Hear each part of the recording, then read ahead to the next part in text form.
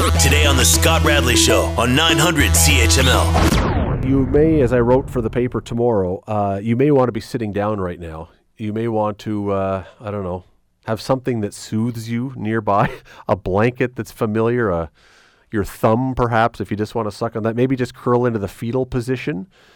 Because a report that came out today, it's going to go to council next Wednesday, but the report was released today, comes from the city's finance department. They do this every year. They give a preliminary look at what the budget is going to be, what the numbers are probably going to look like based on all kinds of things, inflation and downloading from other levels of government and programs that the council has decided to invest in and all kinds of other things. You may have heard it on the news. Long ago, a couple months ago, we heard from a number of councillors, including the one I'm going to talk to in a minute, that 10%, double digits of some kind, is probably almost certainly going to be the thing. Today, we heard that unless something pretty outstanding happens, we're going to be looking at a 14.2% municipal tax increase this year coming, 2024. 14.2%. Keeping in mind that 2 years ago, it was 2.2.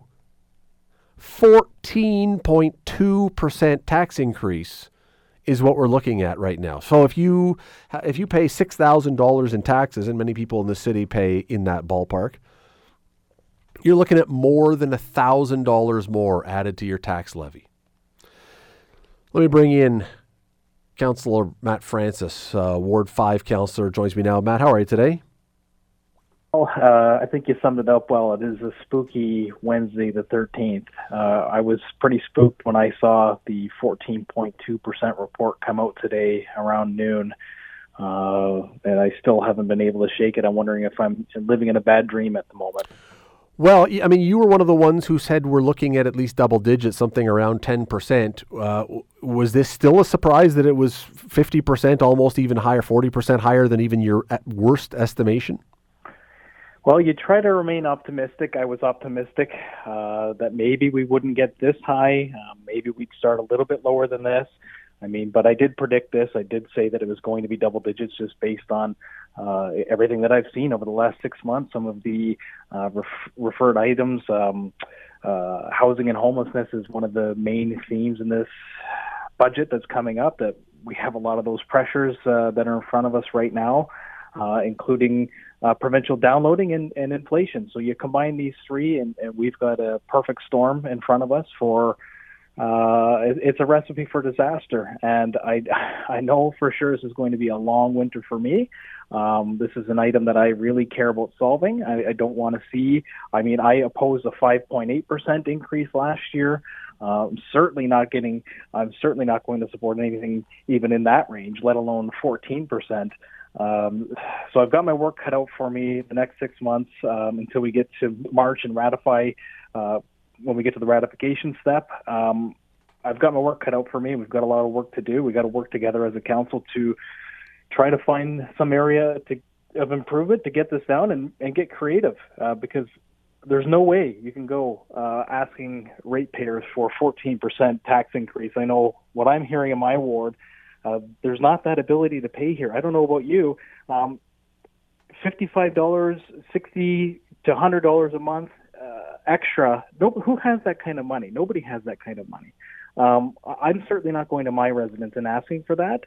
And on top of it, the question that I got asked after the 5.8% passed, which I said no to, what am I getting for this money, Matt? I'm not getting any more services for this. So we've got a lot of work to do over the next 6 months. Matt, though, my question is, when I hear all this, so every year we get a number that is higher than what it eventually will get to. Usually, council takes this number and whittles it down a bit, and there you go. However, last year, council got a number that I think was around 6.7%, whittled and whittled and whittled, but then added and added and added and got right back to 6.7%. It was only at the last minute when the mayor came in with an idea to get it down to 5.8%. What's your level of confidence that we're going to have a council willing to whittle this down and get rid of some programs and projects and get this to a less outrageous number? Yeah, you've summed that up perfectly, and this is hitting people hard at a time that they're looking for relief. The economic conditions in this country right now are not too good, and the forecast is not very good as well. The confidence that I have in this, I tell you, I sure hope. I'm trying to stay optimistic that we can maybe get some unanimity across the room, and people will see that this is an unacceptable number. My hope is that at least I can get 8 other councillors to agree with me, which would be a majority of council. We can push some of these items forward and try to dwindle this budget down significantly. I mean, and you have to remember too, the historical average is 2.5%, like you mentioned. And we're way far off right now. So like I said, we've got our work cut out for us, and especially with the affordable housing front right now, which might I add, we're creating the same problem that we're trying to solve. Affordable housing is one of the main priorities for council in this report, and yet we're kicking people out of their own homes by raising taxes this much. So we're trying to solve this problem that we've created. And we have to get serious about this budget, and that's what I intend to do for the next 6 months. So how? I mean, what can be done? Is there anything that, until even the budget process, is there anything that can be done that can at least stem some of the spending, convince some other councillors don't keep adding stuff? What do we do to stop this? Well, there's lots we can't get away from. The inflation, provincial downloading. Those are pressures that simply is going to be very difficult to get away with. There's some break glass in case of emergency funds, a rainy day fund. We can look at maybe some of our reserves. That's not a sustainable way of doing business. But in a time like this, you can't go to hardworking taxpayers and expect them to pay 14%.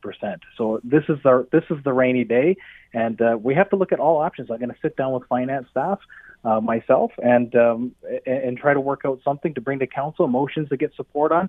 Maybe we have to look at, which I'm suggesting right off the bat, is a hiring freeze. Last year we hired 130 new full-time employees. That's more, just for context, that's more full-time employees in one budget cycle than the previous 4 years combined. So this is maybe the year that we say, listen, we're putting the brakes on this for a year until we get this budget under control. I've yet to see, and not just your term of council, I mean, for a while now, I've yet to see a great push on by councillors recently or more historically to cut stuff, though. This is part of the problem, is that the council, nobody gets elected by cutting stuff. So you come in and you want to add things, and you want to be able to say, well, this is my program. And nobody gets a bronze plaque put up in a community center for taking funding away from something. You get it for spending. And I just have not seen in recent years any indication council wants to take a hard look at spending, only how to spend. That's a fair assumption. I agree with you. There's listen, we've got our work cut out for us here. I know it's going to be a challenging 6 months, and every single one of us is going to have to look at that budget long and hard and say, what do we need and what do we want? And the wants are going to have to get put on the sideline for now. Will it though? Will they? Sorry to interrupt, but will they? I certainly hope so. I can't imagine. Listen, Scott, when this budget was published at 5.8%, my office for 2 straight months was call after call after call. People absolutely livid with 5.8%. People calling me crying about 5.8%. I'd have to think. I don't live in the center of the universe here in Ward 5. I guarantee you this is a theme throughout the rest of Hamilton. I guarantee other councillors are also hearing this, and we have to look at this budget through a compassionate lens. Have you, now I know this only landed today and you guys had a council meeting and you were in the middle of the meeting when this came, so you didn't have a ton of time to look at this, but have you heard from any other councillors about their reaction to this? Truthfully, no. Like you said, it did come in the middle of the council meeting. I haven't even took a deep dive on the report that came out just recently, a few hours ago. That's for the September 20th, the GIC meeting.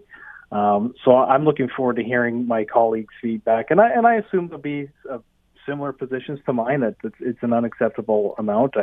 There's no doubt there's other councillors feeling the same way as I feel on this issue. Yeah, I mean, last time it was unusual. Last year, it was unusual because there was it 6 of you that voted against the budget?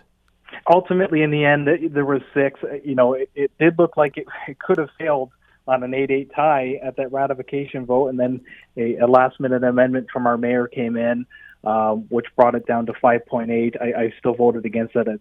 For me, that was still too high, but the vote did go 10-6 in that ratification vote, and ultimately that's where we ended up for 2023. Yeah, budget. we'll see, because if 6 were against it at 5.8, I do wonder if there's 2 more that will say no if it's at 9 or 10 or something like that. And then I don't know that Hamilton has ever been in the position where a budget process failed, and we could be heading into some very uncharted territory here if that were to happen. Look, everybody's going to be following this very closely. Matt Francis, Ward 5 Councillor, I appreciate you taking time today. Thanks for doing this. Thank you, Scott. I appreciate you having me on. You're listening to the Scott Radley Show podcast on 900 CHML. Many people are old enough to remember when it was a real joke. Maybe it still is a joke. I don't know. I haven't heard it in a long time. But people used to joke about when the Pentagon in the States would go to buy something, they'd buy a pen and it would cost $800, or a toilet would be $12,000 because, it's government and it's not really paying all that close attention, and someone decides to up the charge, and it's just, it's not my money, it's taxpayers' money. Well, it's not really a joke when your taxpayers are squeezed. We were just talking about it here in Hamilton, what's coming down the pipe. So is there a better way for the public, for the government, for the province or the feds, but someone to procure stuff? Because in the province every year, $30 billion apparently is spent to procure goods and things like that. Is there a better way to do it that can save the taxpayers' money? Can we reinvestigate this and do it better? Rocco Rossi is president and CEO of the Ontario Chamber of Commerce, joins us now. Rocco, how are you today? Fantastic, Scott. Thank you for shining a light on this. Well, you know what? As I say, for a long time, it was a real joke, mostly in the States and mostly with the Pentagon, and they always found these crazy things that they spent on. But you knew that if it was happening there on a lesser scale, it was happening here to some degree. Is it still, before we get to what we can do about it, is that still happening to a lesser degree? Well, look, the real danger, we think, where the even bigger savings are to be had is that sometimes the reaction to those stories is that you want to get things at the absolute cheapest price regardless. And what we're seeing is that in many cases we're being penny wise and pound foolish. And let me give you just one example that all of us are aware of. Sure. Everyone focuses on the $9,000 hammers to the U.S. Army. But we saw very much during COVID where we had gotten supply contracts with companies in China for masks and other things because they were the absolute cheapest price in the world. And when the material hit the fan, we couldn't get supply. And so the notion that, just in time at the lowest possible price, in a lot of cases, just in case, with a little bit of an insurance premium built in, is not a bad thing and ends up saving more in the long run. That's one extreme example, but we've got lots of other areas where value-based purchasing, as opposed to just thinking about the lowest price, is actually the smartest way to move forward. That's what I was just going to ask, because our family right now is in the middle of a home renovation. I don't advise it. I don't advise living at home when the house is being renovated, but that's a totally different topic. We're going insane. Nonetheless, we have had decisions to make at times about product or whatever. Do you buy the one that is the least expensive, or do you buy the one that is the best value for the money? Typically, it seems, in the public sector, it is always now just buy the cheapest one. And there's a lot of reasons for that, but is that always the best way to do it?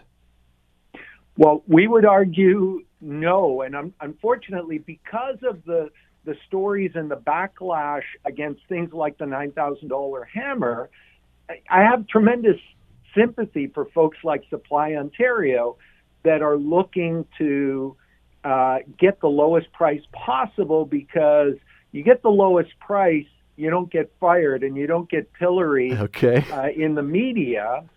But when that lowest price doesn't give you the value, or you don't have access to it, or it doesn't produce the results, and so you end up using 5 of them at the end instead of 1, then that's what needs to be accounted for. And that's really the focus of our paper, and the focus of this, really trying to underscore value-based purchasing going forward, because we're trying to make those dollars work as hard as possible to fulfill the full purpose of what it is that we want to do. And when you've got $30 billion of purchasing, that actually gives you a fair bit of leverage to do multiple things to get even better results for the economy. Right. And let me go back to my example for a second of doing the renos, because if I have to get a new door, for example, and there's 5 different levels of doors, I as an individual can go and look and say, okay, you know what, it's a little bit more, but I can see it's way better.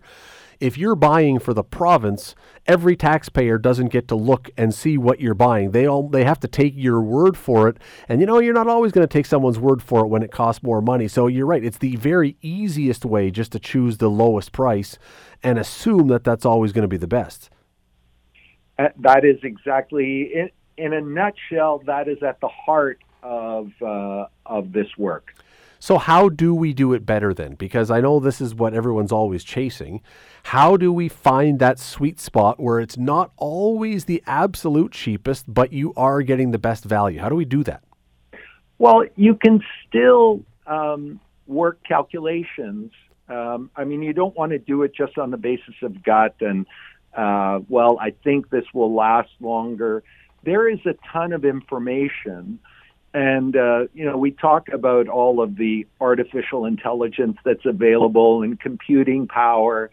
So let's understand that we can do multivariable equations, right? We can think about, for instance, within the medical process, not just the cost of an individual product, but if you do that procedure versus, say, another procedure that is more expensive, but that the data shows that the chance of the person coming back for a follow-up is reduced by 50%, and it's 10% more, that's some pretty good calculation to add in terms of developing a case for buying the higher-priced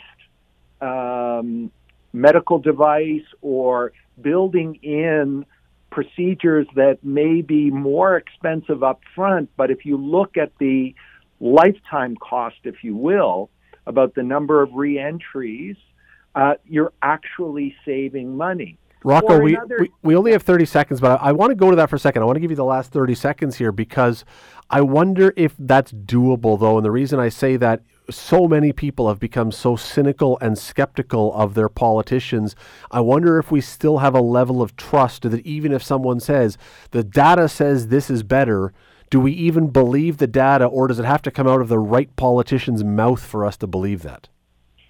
Well, I think that the proof is in the pudding, and you have to show the results. So this is not just going to be any one person's word at one time, but it's building the actions and the results that will build that trust over time. And you've got to start somewhere, and this is our contribution to that discussion. It is a great discussion to have. You can find, you go on the Ontario Chamber of Commerce, there's a media release, Unlocking the Potential of Public Procurement in Ontario. It's worth reading if you're interested in this, about how we do this better. Rocco Rossi is President and CEO of the Ontario Chamber of Commerce. I really appreciate your time today. Thanks for this. I appreciate you shining a light on this. It's an important discussion, and all of us got to get behind it. You're listening to the Scott Radley Show podcast on 900 CHML. I want to talk about something now that this is such a fascinating and difficult and oftentimes, quite frankly, frustrating topic. I'm not going to lie about that one. In fact, we may hear the word exhausting come up at some point in our discussion, because that was one of the things that this survey and this work found. But we're going to talk about cancel culture and culture relations and culture wars and all that kind of stuff in general, because Angus Reid has done some work talking to people of different age groups in this country to find out what they think about what we'll call the culture wars. Things like, on university campuses, should speakers who have what some would describe as offensive or off the mainstream views be allowed to speak? Or should books that may have, classic books, but that may have something in it that by today's standards somebody might say is offensive, should they be allowed to be published or even available in libraries, or should they be rewritten? Or should people be self-censoring themselves out of fear that someone's going to cancel them? All that kind of stuff. You know exactly what I'm talking about, because you live it, we all live it every day. Jon Roe is a research associate with Angus Reid. Joins me now. Jon, how are you today? Well, how are you, Scott? I'm excellent. I love that you guys did this, because this to me I'm not overstating this. This to me is one of the real issues of our time. And I say that because I don't know. This is always going to be one of those things that just divides us, unfortunately. And your research seems to show that. But this is one of those things that it seems generationally, in a lot of ways, we just feel so differently about a lot of these things. Yeah, so we undertook this study, and we wanted to look at kind of a wide range of issues. We wanted to look at things like, cancel culture, free speech, and all these kind of things that people have kind of wrapped up together in what a lot of people are calling kind of the culture wars. So we released the first part, and this is going to be a multi-part series this week. Kind of specifically looking at how people feel about kind of these discussions and these topics. So our respondents had a chance to kind of answer questions about a lot of different topics. And then they were asked, okay, how do you feel about this? How do you feel about these discussions that a lot of people label as the culture wars?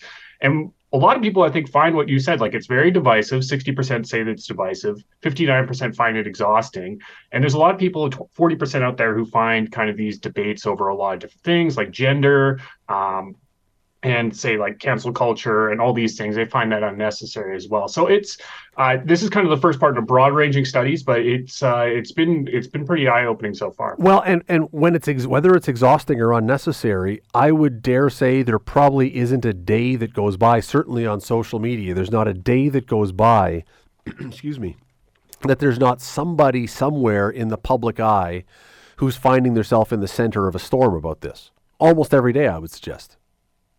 And I think that's why it's kind of important to kind of take a look at this and see how kind of the broader public is answering this. And I think what we found, and we took answers for people that had to a lot of different questions. So we kind of segmented our respondents into different groups on kind of different ends of the spectrum. People who are saying that, okay, all of these things are good. We need to talk about these things. We need to be more careful with our language. We need to kind of be more accepting and open to kind of different gender identities and these kind of issues. And people at the other end who are like maybe a bit more resistant to those concepts and a bit more feeling like this is unnecessary and the kind of limits people are putting on free speech are somewhat punishing and those kind of things. And so there are kind of people on those opposite ends of the spectrum, but there are a lot of Canadians who kind of fall into the middle, who kind of look at these issues from both sides and maybe aren't nearly as polarizing, but you don't get to hear from them as much, because I feel like social media, at least personally, I see you kind of hear from the farther ends of the spectrum on these issues a lot more than kind of the people in the middle. 100% right on that one. Let's go through some of the numbers that you found. We can't do all of them. People can go and look it up, and I would encourage people to. It's really, really interesting. But let's go through a few of these, and let's start with one of the real problems that we're obviously facing here when you're talking about cancel culture or free speech or suppressing free speech or all that thing. It's not just that we have views.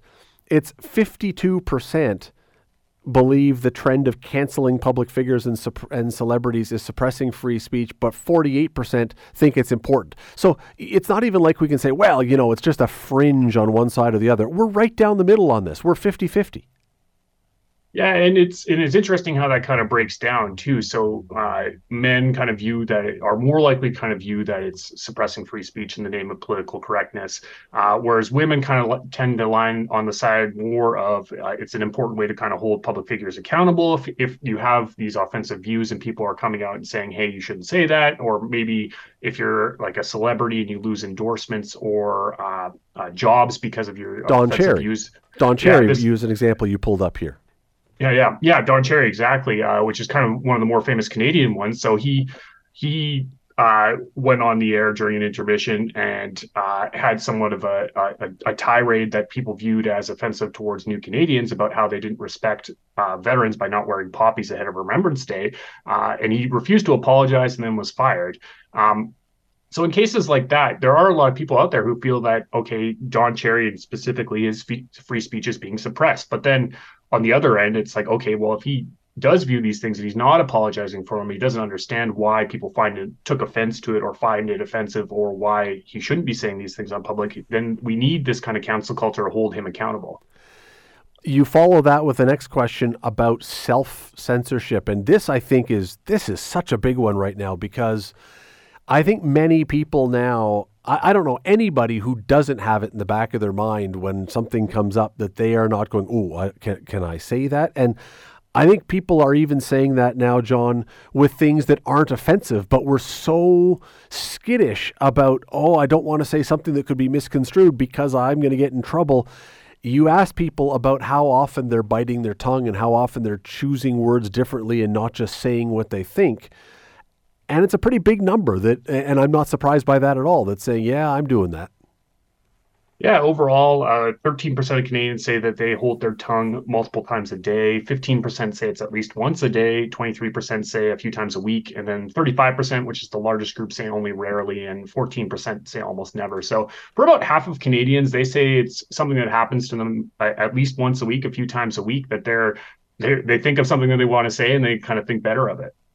I'm actually surprised it's not higher than that. And I truly, well, maybe it's just some people do it way more often. And it's because, and maybe it's the circumstance. Maybe I would think that because I work in the media and therefore people around me are doing it, obviously are paying attention more. And maybe someone who works as an accountant wouldn't think that as much. But it seems to me, I'm surprised it's not a higher number. Yeah, it does vary a little bit by age. So, and there has been some other research out there that says that older people tend to not think as much about what other people think of them, so they kind of hold their tongue less. But I thought like it was kind of interesting, kind of on the political spectrum, that we broke it down by people's previous votes. So people who voted Conservative were much more likely to say that they were doing it multiple times a day. The people who voted for the People's Party of Canada, they were the most likely. 26% of them say that they're holding their tongue multiple times a day. Whereas for people that voted Liberal, that was 10%, and people who voted NDP, that was about 8%. Here's where I think a lot of the culture war is being fought right now, and glad you went and did something here. University campuses, college campuses. And the question was, university campuses, or the statement, university campuses should prohibit speakers who promote offensive views about race or gender. 58% overall say yes, those people should not be allowed on university campuses. The one thing, and I don't know how you follow that up, Jon, I don't know how you whittle this down further, who decides if it's offensive? Because it seems that you start spinning into a circle. Well, that someone says it's offensive, therefore they think it's offensive, and therefore the view is offensive. And like this is where it gets so complicated, is there's no way to define what is offensive before saying that offense should not be allowed on campus. Yeah, and I think that's kind of presents the limitations of the survey kind of in general, is that we kind of put that statement out there. People had the option to say kind of strongly agree, disagree, or strongly disagree. But again, it kind of leaves it open to interpretation as to what offensive is. So, I mean, it does seem like it is a large number. So 58% say that they should be prohibited from campus. But I mean, there has been like quite a few examples that were kind of widely in the headlines that maybe people kind of can bring to their mind when they answer these sort of questions. But you're right, you do have to kind of go into the weeds a bit more if you wanted to say, okay, well, who defines what offensive is? What are these offensive views? More so than this kind of question on the survey did. Yeah, because I mean, look, if someone if someone is known to use racial epithets, I think most people across the board would probably say, yeah, I would agree that that's offensive. And if there's no purpose for it, and I don't know what the purpose would be, but if there's, if it's just to be shocking, yeah, we don't need those people on campus. But if they're simply holding out a view or talking about something in an intellectual or an academic way that someone may say, I'm not comfortable with that, you're right. How do you then define that word offensive? And really, would you agree? I would say that defining offensive seems to be the underlying thing behind almost all of this. How do we define what's offensive? Because what's offensive to one may not be to another. Yeah, and I think that is kind of what, like you said, that kind of does kind of underscore a lot of this, because we as I said earlier, we kind of broke down the respondents into these different groups. And I think as you would kind of go along that kind of spectrum, people who are kind of more on the far side of kind of, okay, yeah, we should be canceling people to kind of hold them accountable. We should prohibit speakers from campus. They would probably have a broader definition of what offensive views are versus, say, on the other end of the spectrum. But it is like difficult, and you can only ask so many questions in a survey. Of course. It does kind of leave some things open to interpretation. That is definitely not a shot at the survey. There's a lot of great stuff in here. And one more example on this, just to show how difficult that question is. I don't know if you saw this, but there is a bar in Texas that was on social media in the last couple of days, because there's a bar and it has men's and women's bathroom, obviously. And the way that it's marked which one is the men's and which one is the woman's door is it's got a picture of Bruce Jenner in his old days as a man for the men and Caitlyn Jenner on the women's side. And people were outraged by this. People were furious on social media about this. And then Caitlyn Jenner checked in and went, this is hilarious. And it's like, wait a second, if the person who's the subject of this doesn't think that it's offensive, should anybody else? But it becomes so difficult to whittle down what really should be offensive and who's offended, and getting to the nut of everything you're talking about here. Yeah, and it's one of the reasons why we kind of undertook this is to try to maybe explore some of these angles. And it is so difficult. And I think there are so many things now where it is maybe something like, a lot of times it's like a tempest in a teapot in a lot of ways, where it's like a small issue of bathroom signs in Texas, for example, that gets kind of blown out of proportion. And then you kind of talk to the people involved, and there isn't nearly as much kind of controversy, whereas it kind of gets on social media, it gets completely polarized, and people kind of have these different views on it. Whereas maybe before the existence of social media, this wouldn't have even been something that anybody put any thought into at all. I think for most of us, very encouraging thing, and we're going to wrap with this one very encouraging thing from your survey. You asked about classic literature that may have things in it that would be considered offensive to some, and asked, it's okay that classic literature is republished with offensive words censored or changed? Almost across the board, overwhelmingly, people disagree with that and seem to say, look, it seems to be anyway, that was written at a different time. It's in a different era. We can learn. I don't know what the reason was. I'm adding the editorial comment about why they may say this, but overwhelmingly people think seemingly it's okay for old literature to have things in it that may not be with our times today. Yeah, it's been a debate that's happened a lot this year. Specifically, a British publisher, Roald Dahl, came out and they released new versions of his classic children's books with some words changed and removed.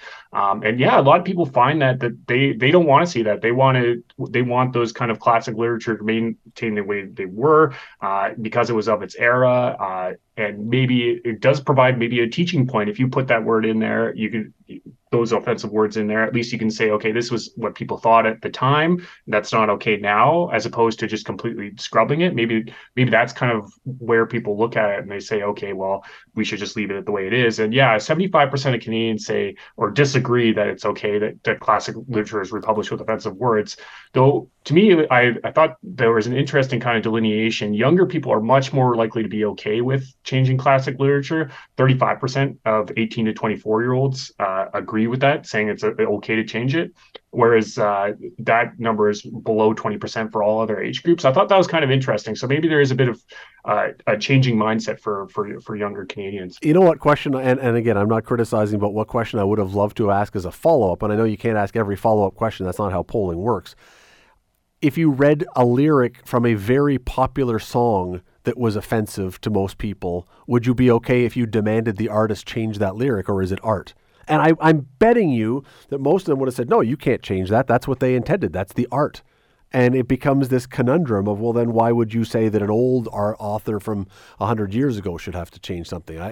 It's so, again, there's so much nuance in these things. It's really hard to get to it. You've done a great job, but I'd love to know the answer of what they would say, those younger people.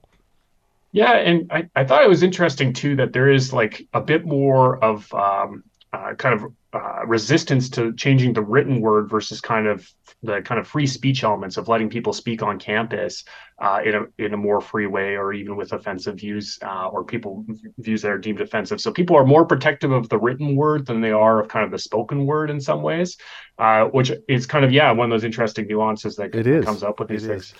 Fascinating study here, Jon. Jon Roe with Angus Reid, research associated there. Really appreciate doing this. Fascinating stuff, and I look forward to reading all the rest of it. Yeah, and we'll be publishing the next part next week, and thanks for having me on, Scott. The Scott Radley Show, weekday evenings from 6 to 8 on 900 CHML. The Scott Radley Show podcast is available on Apple Podcast, Google Podcast, and wherever you get your podcasts. I'm Scott Radley. Thanks again for listening, and do not forget to subscribe to this podcast. It is free.